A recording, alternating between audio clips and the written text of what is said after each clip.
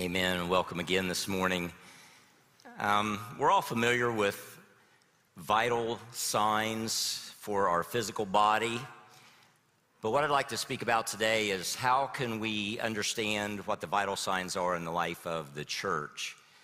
And I brought a few instruments with me today that kind of help check our vital signs. So I've got this little wrist blood pressure cuff. It's not as accurate as some you could put on your arm, but it does work, and I take this with me when I'm traveling, just kind of keep a check on things. And then we're keeping our grandkids these last couple of weeks. Our daughter was in and son-in-law, and back about 2 months ago, was in June, so yeah, when Bible school was in, they were staying with us. One of the little guys got sick, Zane, and he was running a fever and everything, and I wanted to find something to check his temperature other than a device that I needed to stick in one of his orifices or under his arm. So I bought one of these, which is a Temple thermometer, so I'm just going to check it out here if it works. There we go.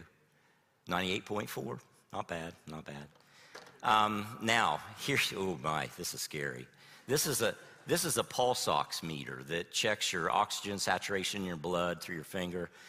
Well, my oxygen level is really good. It's 98. This scares me a little bit. You know what my heart rate is right now? It's fluctuating between 145 and 150. So if you think preaching is easy, I'm telling you, you try it. I mean, it's like a workout. You know, some people make fun of pastors that go home and take a nap in the afternoon, but you have no idea. And this is also for those of you who think us pastors are just calm and collected and never get nervous. Oh, I think my heart rate shows you. But I trust God through it all. But it's nice to have these devices so that we can check things about our physical health and the vital signs in our body, again, like blood pressure and body temperature, respiratory rates, all those things. But what about in the life of the church? What are the signs of a healthy church? So I'd like for us to look at that today. And we're going to look at one particular passage. It's in Acts chapter 2. But just before we get there, I want us to understand something and just remind you, most of you know this. But if you're still kind of checking out this whole church thing, religious thing, you're skeptical, whatever, I've been there. Even though I grew up in a pastor's home, trust me, I ask questions of like, why do we believe what we believe? And how do I know that what Dad talks about is even true? Because I see what he's like at home. And no disrespect. None of us are perfect, just forgiven. I did see a lot of good things in both my parents along with the flaws. And that's what helped me to learn about the authenticity of our faith. We have to be real about who we are and honest about that. But more than anything else, God's will and God's desire for us is that we enter into a life-changing relationship with him. It's out of his love, and he offers it to us, and in his wisdom, he gives us the free will to choose. So we can choose whether we accept that love and forgiveness and grace, or we can choose to reject it. But he does give us that choice. So the way to God is not through rules and regulations or religion. It's not through Baptist, Methodist, Presbyterian, Lutheran, Greek Orthodox, Islam, Buddhism, on and on it goes. I could name it all. It's only through Jesus Christ, his son. And when we begin to take the focus off of Christ and put it on our particular system through which we might worship Christ, we get in trouble. Here's what the scripture says. There's many places, but I just picked out this one because it speaks so clearly. It's in 2 Corinthians chapter 5, verses 17 through 21, because I think it gets to the heart of what Christ's church is or who we are, but also remembering who we are to represent in the world and what he's called us to do and be as his church. It says, therefore, if anyone is in Christ, he is, or she, when it says that, it's implying he or she, is a new creation. The old has gone, the new has come. Now again, God gives us free will, so we need to choose each day, am I going to live by this new nature that God has put within me if you've opened your life to Christ and asked him to come in to your life? Or we can choose each day to kind of fight against that nature and follow the old sin nature or something else. But if anyone is in Christ, he's a new creation. The old has gone, the new has come. All this is from God, who reconciled us to himself through Christ and gave us the ministry of reconciliation. So that's what the church is all about, is this thing of reconciliation. How can we communicate the fact that God desires to be reconciled to us and he wants us to be reconciled to him, and here's what he's done about it. And so now it's part of our ministry, it's the whole focus of our ministry, of sharing this message with the world. Verse 19, that God was reconciling the world to himself in Christ. That's it. He is the one way of reconciliation. There's not 20 different ways to be reconciled. It's through Christ and Christ alone. Not counting people's sins against them, and he has committed to us this message of reconciliation. We are therefore Christ's ambassadors. Notice it's whose ambassador we are to be. Not the ambassador for our denomination, our political viewpoint, our worldviews, though all those things, carry some weight in the world. But our job as followers of Christ is to be an ambassador for Christ and Christ alone, first and foremost. He has committed to us the message of reconciliation. We are therefore Christ's ambassadors, as though God were making his appeal through us. And this is what I hope you will hear today and sense in my heart, my spirit, as I'm speaking this message. As Christ's ambassador, I'm appealing to you as though God himself were making his appeal through me, because I believe he is. Otherwise, I wouldn't be up here. We implore you on Christ's behalf, be reconciled to God. That's really it. That's why you hear us say over and over again at Porterfield, we're all about loving people. Love them right where they're at, not asking them to change immediately so that then we'll love you, but just love you where you're at, but understand we love you enough to help lead you to somebody who truly can give you a life-fulfilling change. And it only comes through Christ. It's through Jesus Christ. So we want to love you, and in that love we want to lead you to Jesus, because Jesus alone is the one that really brings the life change. We're willing to be his instruments and help with that and be his hands and feet and voice and all of those things, but it's only the Spirit of Christ that really helps a person to be reconciled with God and enter into that relationship.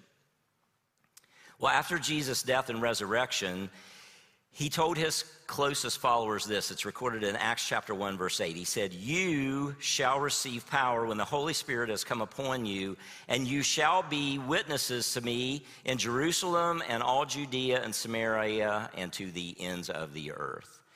So literally Christ is saying, I'm going to give you my Spirit. I'm going to go back up into heaven, but I'm not going to leave you alone. I'm going to send my Holy Spirit presence into the world, into your soul, into your spirit. I want to work in and through you in the world to accomplish my will, because that's the way it's going to get so much more done than me just walking around and running everywhere from this continent to that continent. I'm just going to fill you with my Spirit as my church, and where you're placed, serve me, and that way you're joining me in this work of reconciliation. Well, this prophecy that Jesus spoke to his closest followers, again, after he was crucified and after he rose again from the dead, no small feat, and before he ascended up into heaven, this is what he spoke. And now we see in Acts chapter 2, a little bit later on, the fulfillment of this prophecy that Jesus spoke. And it began to happen at an annual Jewish festival, a holiday called Pentecost. In Acts chapter 2, verse 38, we see this. Peter, who was one of Christ's followers, who had denied Jesus 3 different times while Jesus was arrested because of fear. Peter was afraid. If they've arrested Jesus and they're going to crucify him, what are they going to do to me as a follower? So he actually denied even knowing Jesus because he was fearful of what would happen to his life. But now that Christ's Holy Spirit had entered him, as Jesus had prophesied, and not only Peter but others, in spite of the cultural attacks on followers of Jesus, now they're filled with boldness, and they're standing right out in the streets, and they're talking about Jesus. And it happened at this holiday.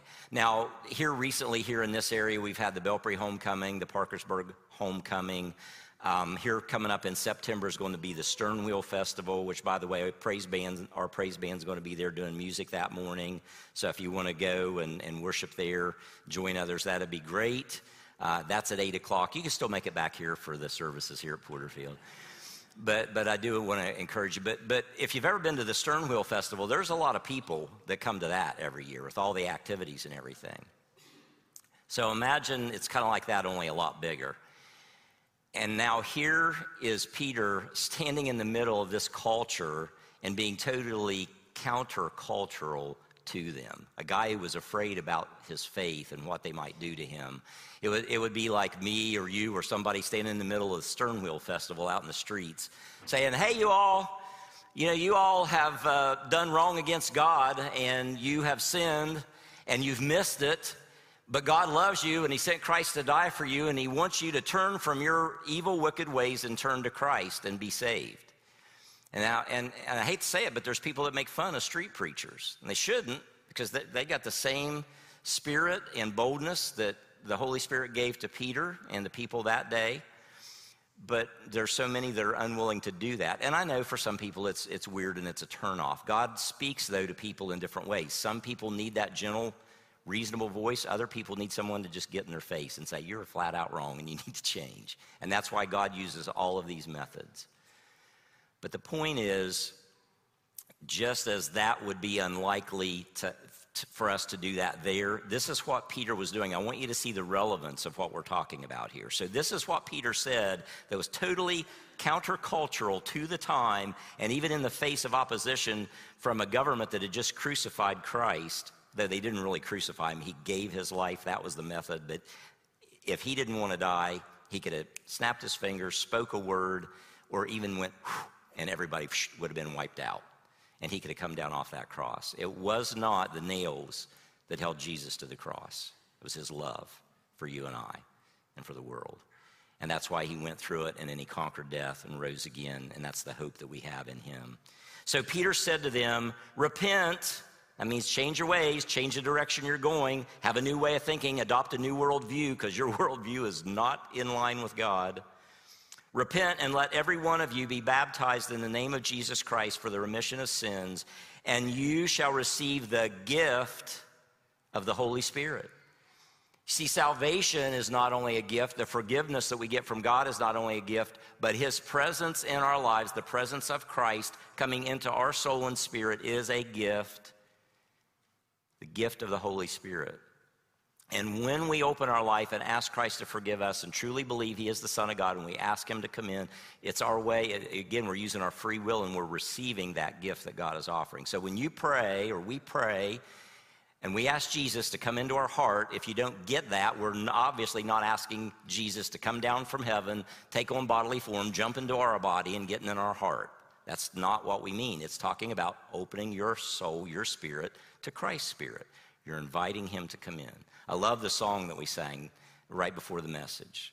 Holy Spirit, you are welcome here. I mean, that's awesome. I love that song because this is his church. Why would he not be welcome here? If he wouldn't be welcome here, we wouldn't be a church. So this is where life begins, and it's what keeps us going.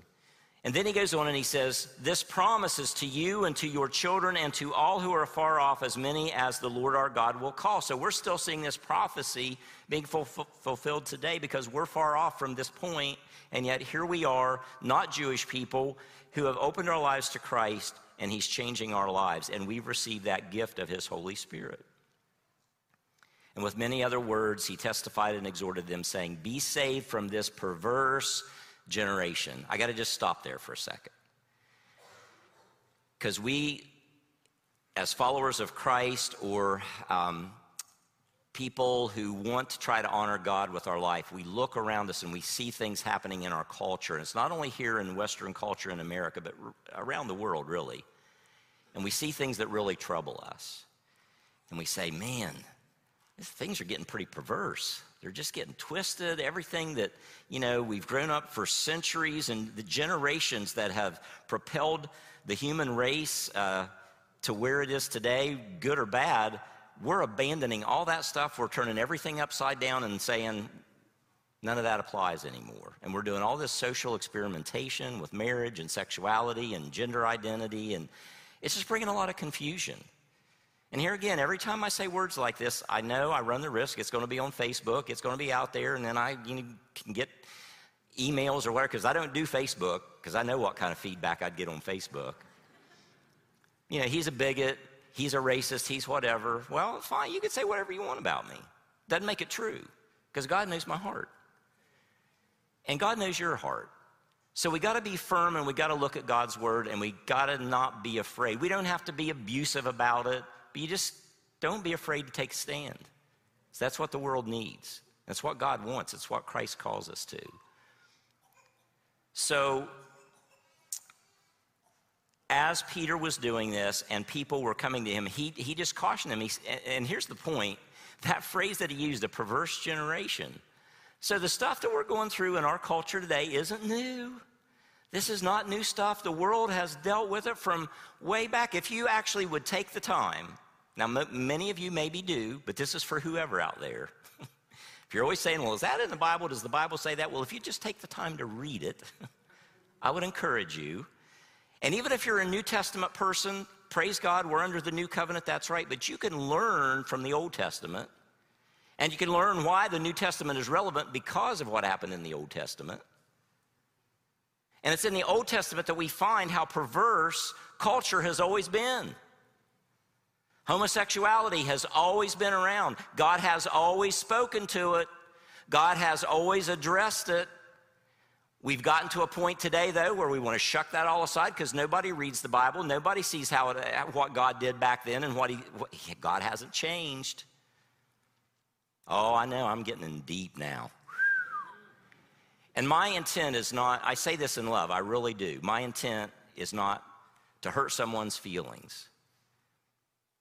But you know, when you go to the doctor and he sees symptoms in your body that is not healthy, and he points it out and he says, you know, this isn't really healthy, this is not good. Do you whine and complain and do you leave and do you tell everybody what a terrible doctor that is? The doctor is telling it to you because he cares about you or she cares about you and wants you to be able to take steps to get it right. The problem is in our culture, we don't want to accept the symptoms of social illness and sickness. We want to say it's okay, it's not a sickness, it's not an illness, and I'm just fine, thank you very much. And what is happening is we're being deceived by the enemy and he's dragging us down to death. So in the church, there needs to be life, vital spiritual life, and there are vital statistics that need to be relevant to us if we're going to truly understand what real life is. And again, you have the choice.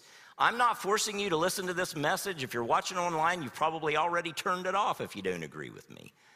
Or if you're listening to it after the fact, you can stop it. So one of the things people appreciate about these messages being archived, because they can just fast forward and I'm done in 5 minutes. But you know, maybe if you do that, you just might miss something that God's wanting to speak to your heart. Because again, it's free will, it's choice. You decide whether God's using it or not. Oh, I'm way off. Perverse generation. There was a perverse generation back then, there's a perverse generation now, and the message is the same. Come out from it. Be saved from it. For goodness sake, for Christ's sake, come out of that and get with God and what he wants for your life, because it is so much better than what the world is offering. Okay, so now let's get into the vital statistics. So now we see the response to this message. And we'll get into this now. Then those who gladly receive the word, there it is. They didn't get offended by it. They didn't say you're wrong and we're right. They listened, God spoke to their heart, and they were like, this makes sense. It's painful to hear, but it makes sense. And they gladly received the message.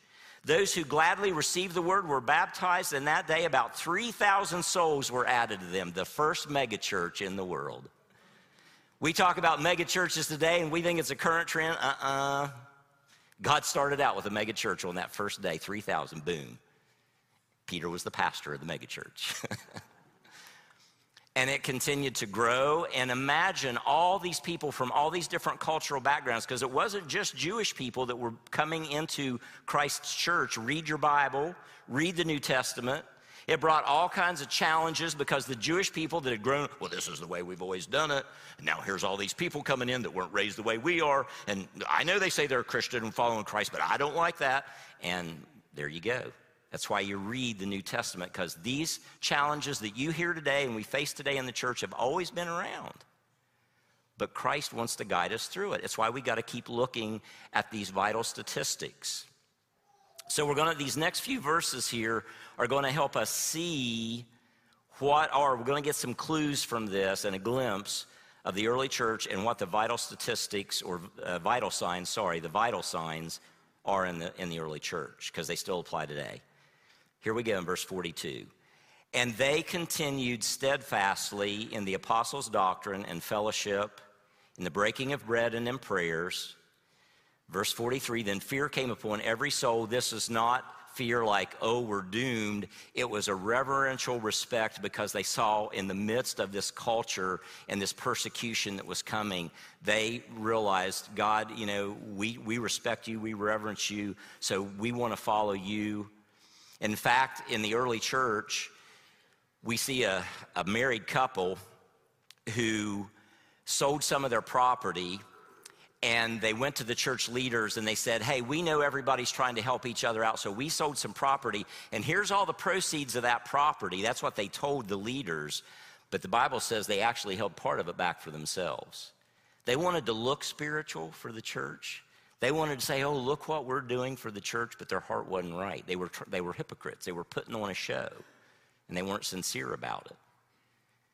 And they were called on it, and God struck both of them dead, the husband and the wife. Now, you talk about church discipline. You want to sign up for that? But God's serious. He's serious about his church. He's serious about authenticity. So, when people who are not believers today gripe about hypocrisy in the church and double standards, well, God cares about it too, and he doesn't like it.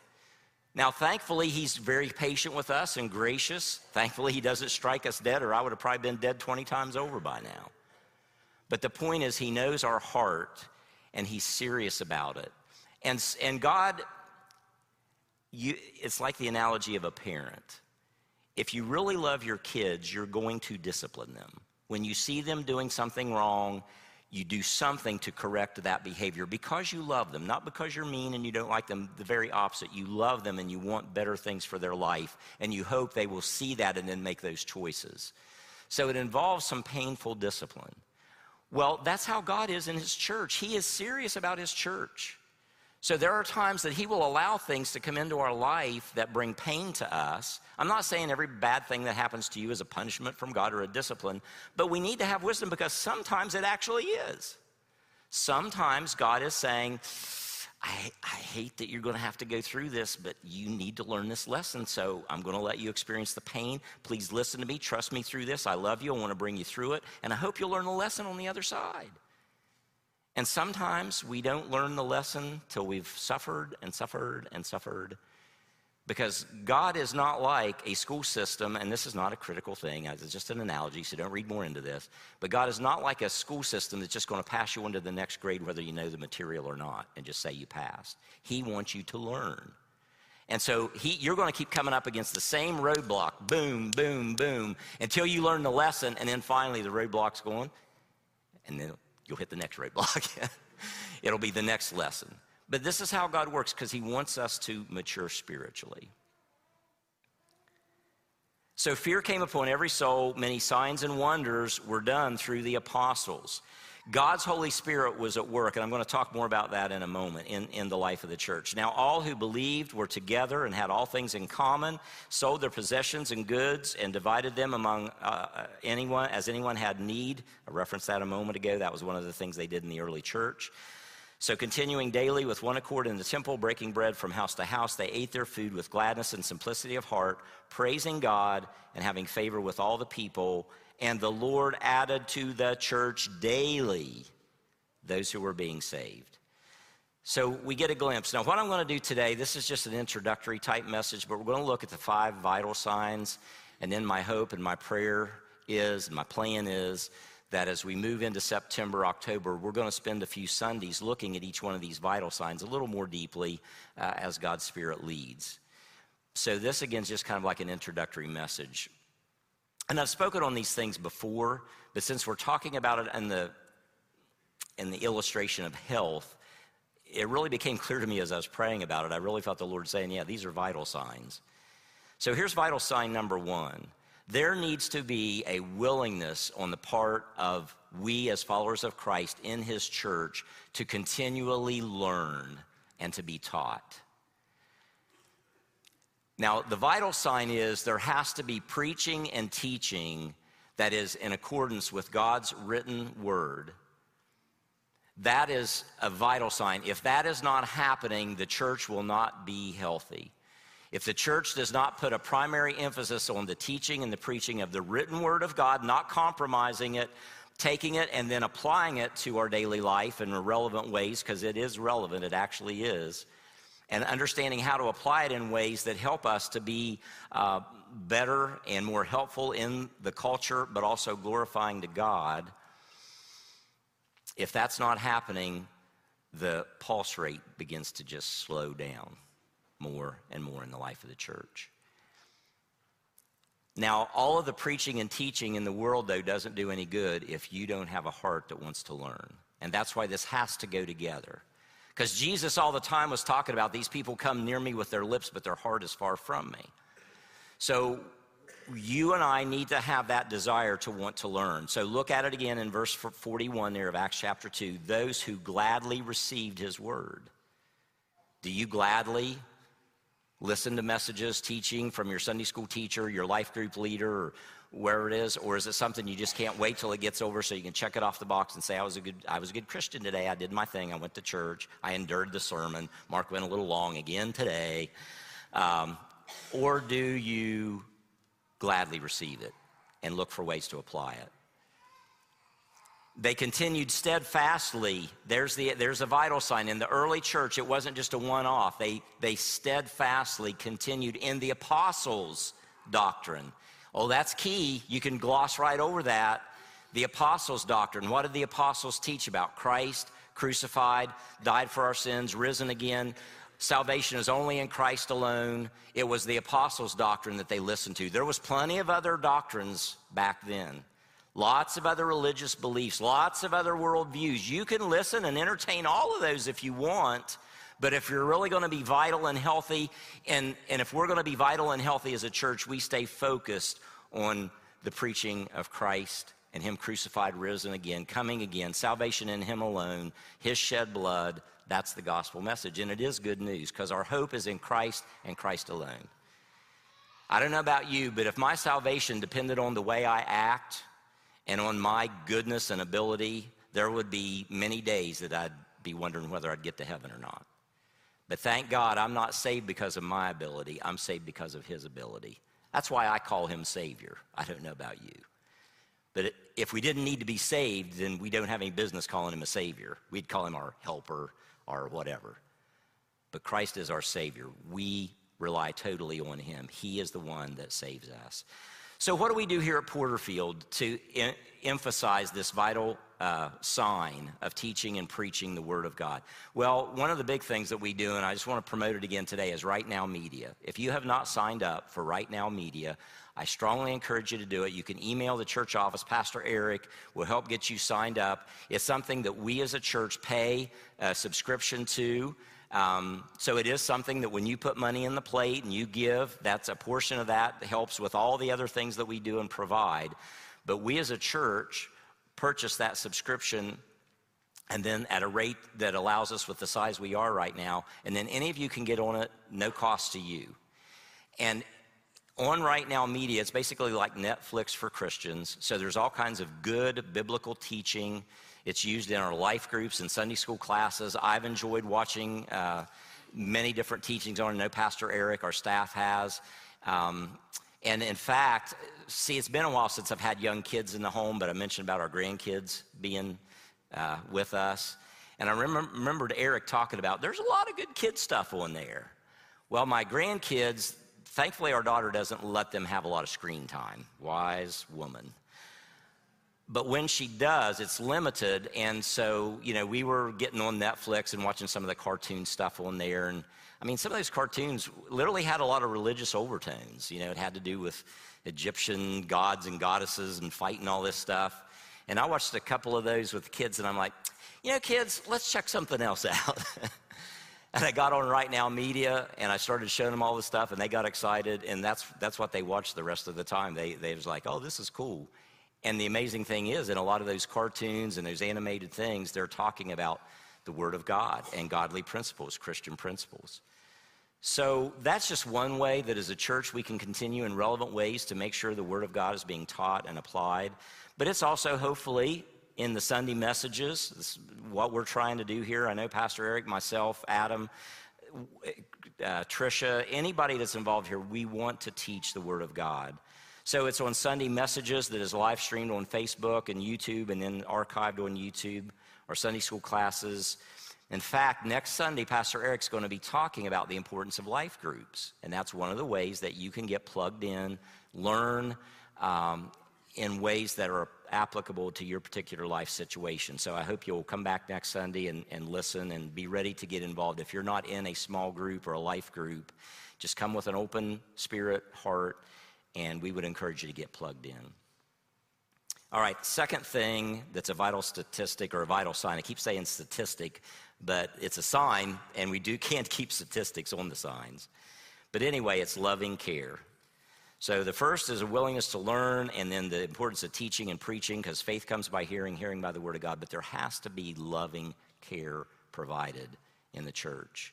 So we see that in verse 44. All who believed were together, had all things in common, and sold their possessions and goods and divided them among all as anyone had need. You got to remember, this is not talking about communal living where everybody just abandoned, they became like hippies, and just lived together in a commune.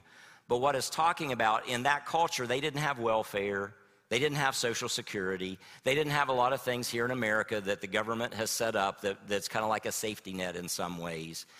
And so when these people stepped out of their culture that they were in and became a Christian, many of them lost their jobs. They were persecuted. People were like, I don't want to work with them anymore. They're a nut job. They're a religious nut job or whatever. Or if they didn't worship Caesar, because a lot of people in Rome was required to worship Caesar.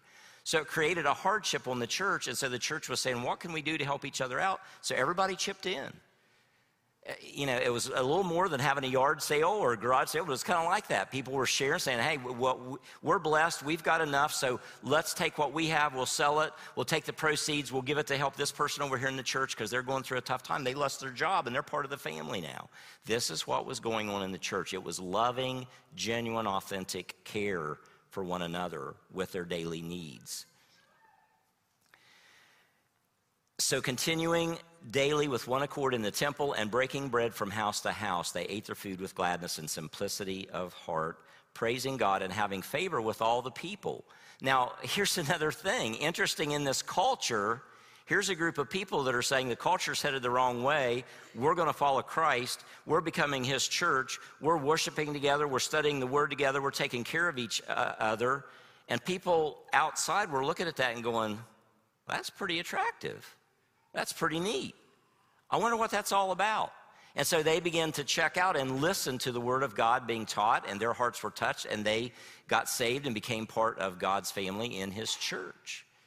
This is how God works. But again, we've all got to work together. It cannot be the pastor or the staff doing the work of the church for the church.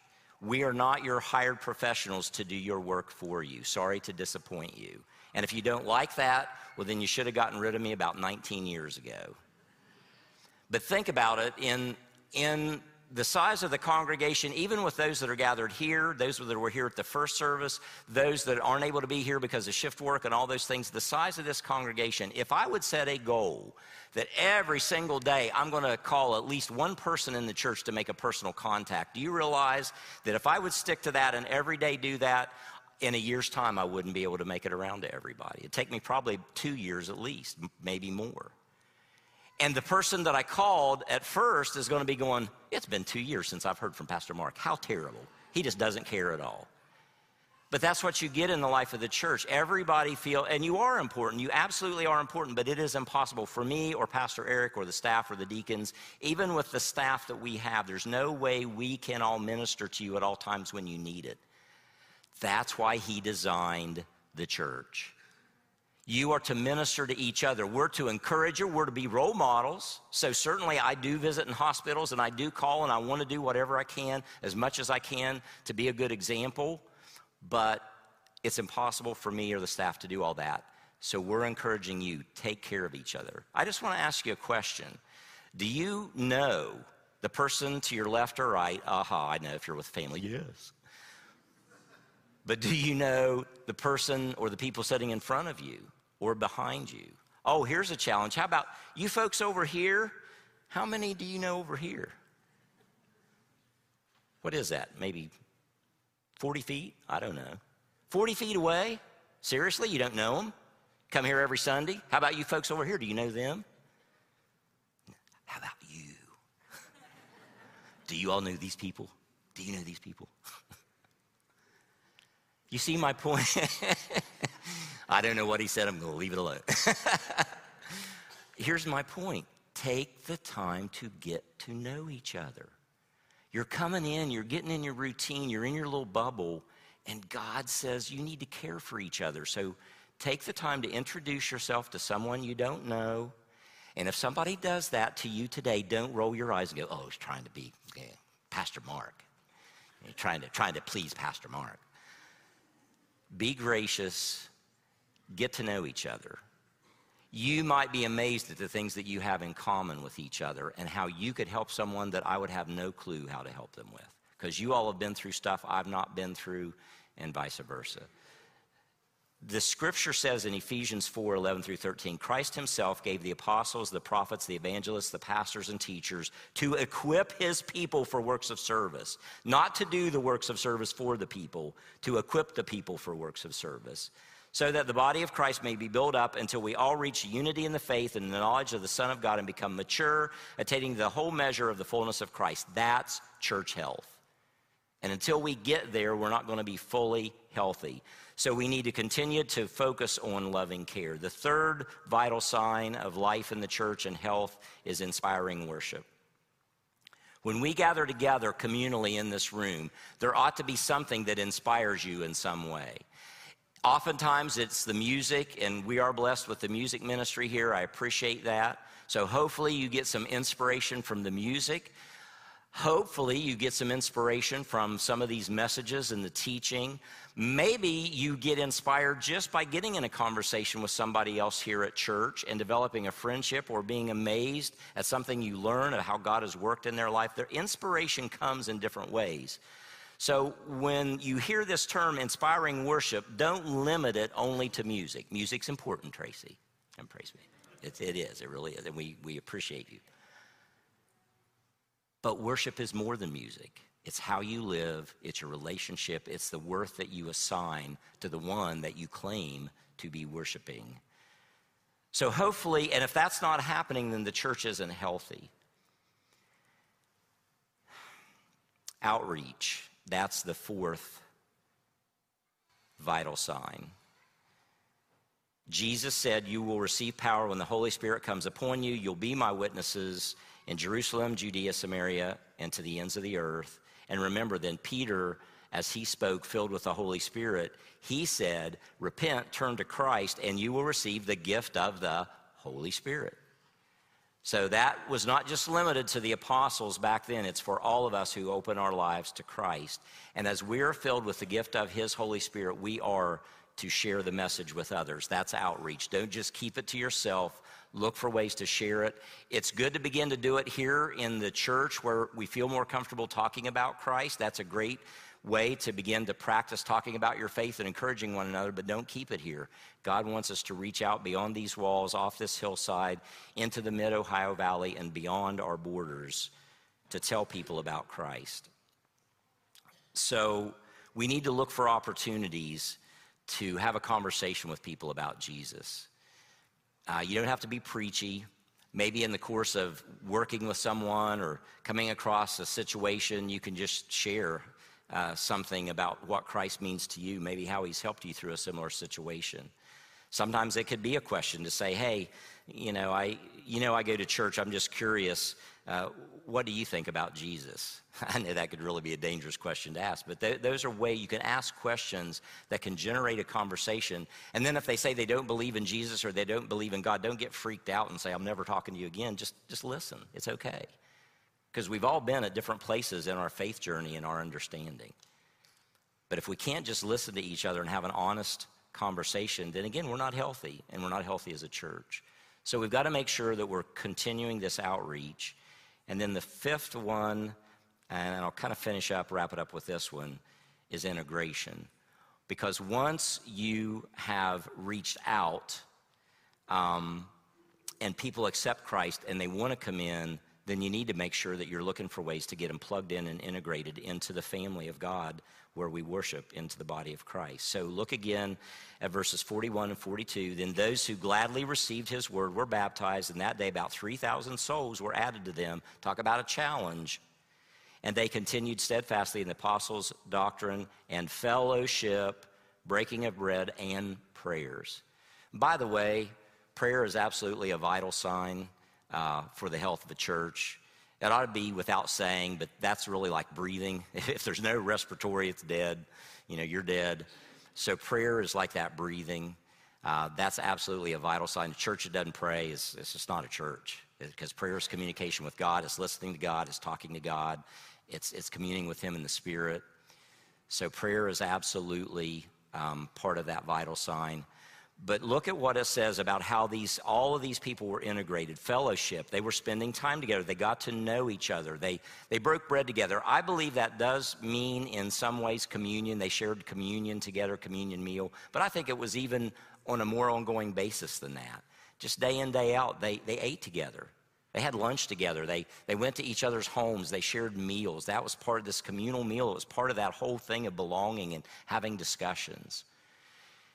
And so they spent time together. This is integration. So again, I encourage you, if you're just attending Porterfield on Sunday mornings, I'm glad you're welcome here. I'm thrilled that you're here. I really am. It encourages me when I see seats filled and all of that. But he wants more than that from you. God wants more than that. He wants you to begin to get integrated, get to know other people, begin to get involved, grow with us, serve with us, learn with us, because this is what a healthy church is and does. So these are what we're going to be looking at over the next few weeks, maybe a month or two. We'll see how the Lord leads. But I think it's so important that we keep looking forward, because God is the God of the past, and he's absolutely the God of the present, but he is the God of the future. And I believe that if we will have these vital signs and we stay focused on improving these vital signs, we'll be a long way toward being healthy. Now, I hadn't planned this, but I'm going to check my heart rate here, see if it's any better. 129. It came down a little bit. I'm still getting my spiritual workout. Pulse ox is 97, so. But just like that silly little thing there, that's what we need to be doing every day in your own personal life.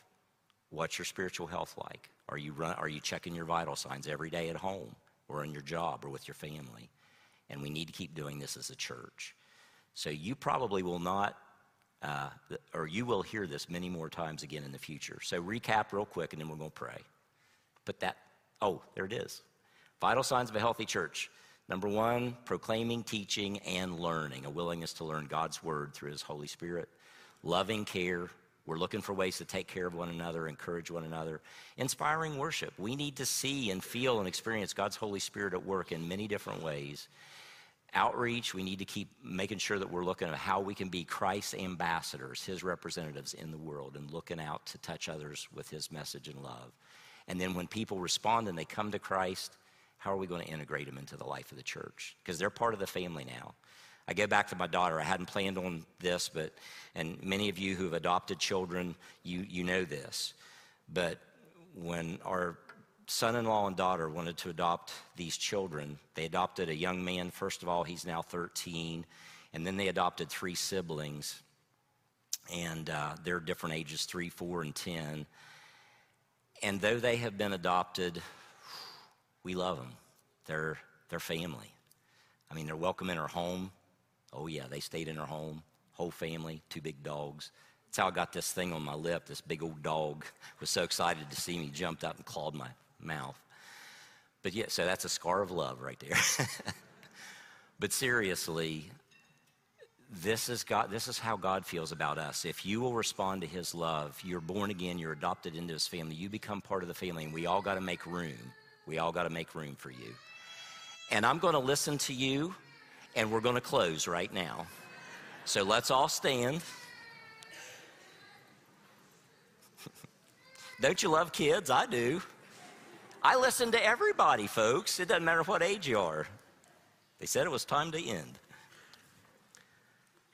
Heavenly Father, thank you for your presence among us. Thank you for the opportunity to look into your word.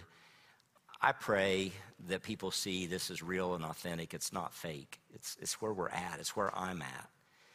And Lord, it's led by your Spirit. So you alone are the one that can touch a heart, touch a mind, change a worldview. And Lord, I trust you in your work. Just help us to respond in the way that you want. And help us right now to make that personal for each one of us. Not thinking about everybody else, but how am I supposed to respond? Help us to ask that question. And then help us to respond by the power of your Holy Spirit in the right way. And it all begins with praying and asking you to forgive us and to receive you, Jesus, as our Savior and the only hope of heaven. Thank you for doing that. And I pray for any here today that might be praying that prayer and making that decision right now. Bless them, encourage them, and then help us, Lord, to integrate them into the life of your body as your born again and adopted sons and daughters. In Jesus' name, amen.